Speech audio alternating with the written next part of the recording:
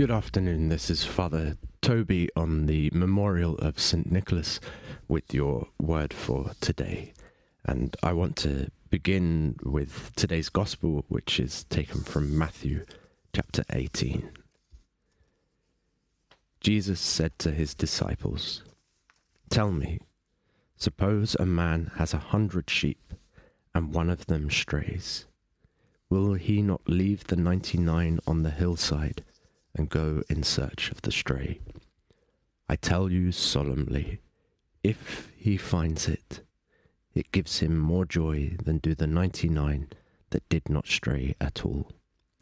Similarly, it is never the will of your Father in heaven that one of these little ones should be lost." So today is the memorial of St. Nicholas, our St. Nick, and the inspiration for Father Christmas. Because of the help given to the poor, he is the patron saint of pawnbrokers, whose insignia of 3 golden balls represents the 3 purses of gold he is said to have given secretly to a poor man who could not afford dowries for his 3 daughters. Pawnbrokers might not be a profession that we immediately think of when we think of help for the poor, but their service is often a lifeline to the poor in times of real hardship. And thinking of a saintly patron of pawnbrokers gives us occasion to think of the charity of St. Nicholas and the way that we carry out work that we might not immediately think of as godly, which for most people will be the reality of their everyday work. And the first thing I want to note is about St. Nicholas. Perhaps the dowry system was a terrible system that made women seem like a burden and a debt to be paid off. But he didn't just wait for the system to change. Rather, he entered into the immediate need of these 3 young ladies, and through his gift to the Father, helped them concretely in their situation so that they could be married.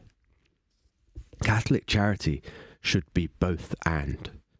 Change the structures, but don't wait for the structure to change before helping.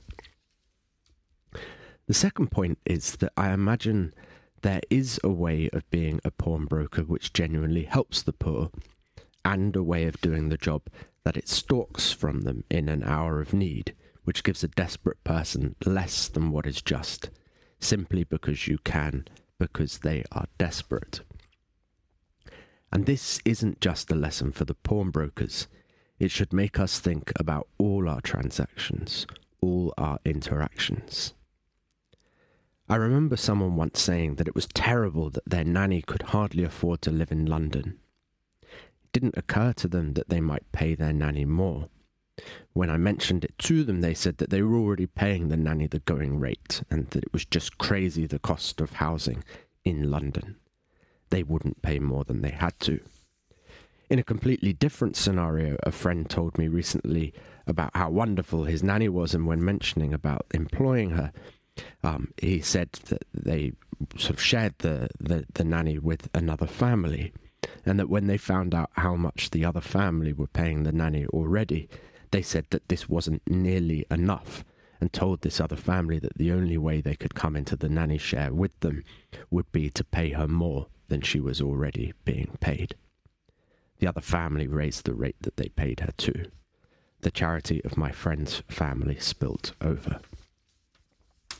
Do we do for others simply what we have to, what strict justice requires? Or do we look at their real need and think about what I might have been entrusted with that I might be able to give to them? I often think of the parable of the labourers in the vineyard, the men who were paid at the end of the day for a full day's work, when they had only done an hour. We might think it was unfair on the men who worked the whole day, but rather the master saw the need of the men who had only done an hour, saw their need for a full day's pay nonetheless, and he gave them what they needed, not what strict justice required. It probably says something about us that sometimes we recoil against that idea. We think the people who did the full day should have been paid more as well. We often have a great sense of what's due to us and not so much what's due to others. But the lavish mercy of the owner of the vineyard should be the model for us in all that we do. Not to do simply what I have to, but to do what I can and should do. JFK once campaigned with the slogan, "Ask not what your country can do for you, but what you can do for your country." I wonder whether such a slogan would have real traction now. It should, at least for us. Today's parable is an example of the lavish mercy of God. Just as it is not obvious that we should do all that we can do for others, rather than simply what we have to. If we come at today's gospel with fresh eyes, it is not obvious that the shepherd would go after the one lost sheep. From my own experience, I know that sheep are stupid.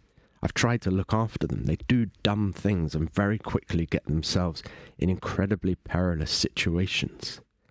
I'd stay with the 99 and cut my losses. But the logic of this world is not the logic of God. You are the one sheep. I am the one sheep gone astray. And God pursues and offers his love. But not so that we might say, "Oh, that's nice," but so that we might do the same.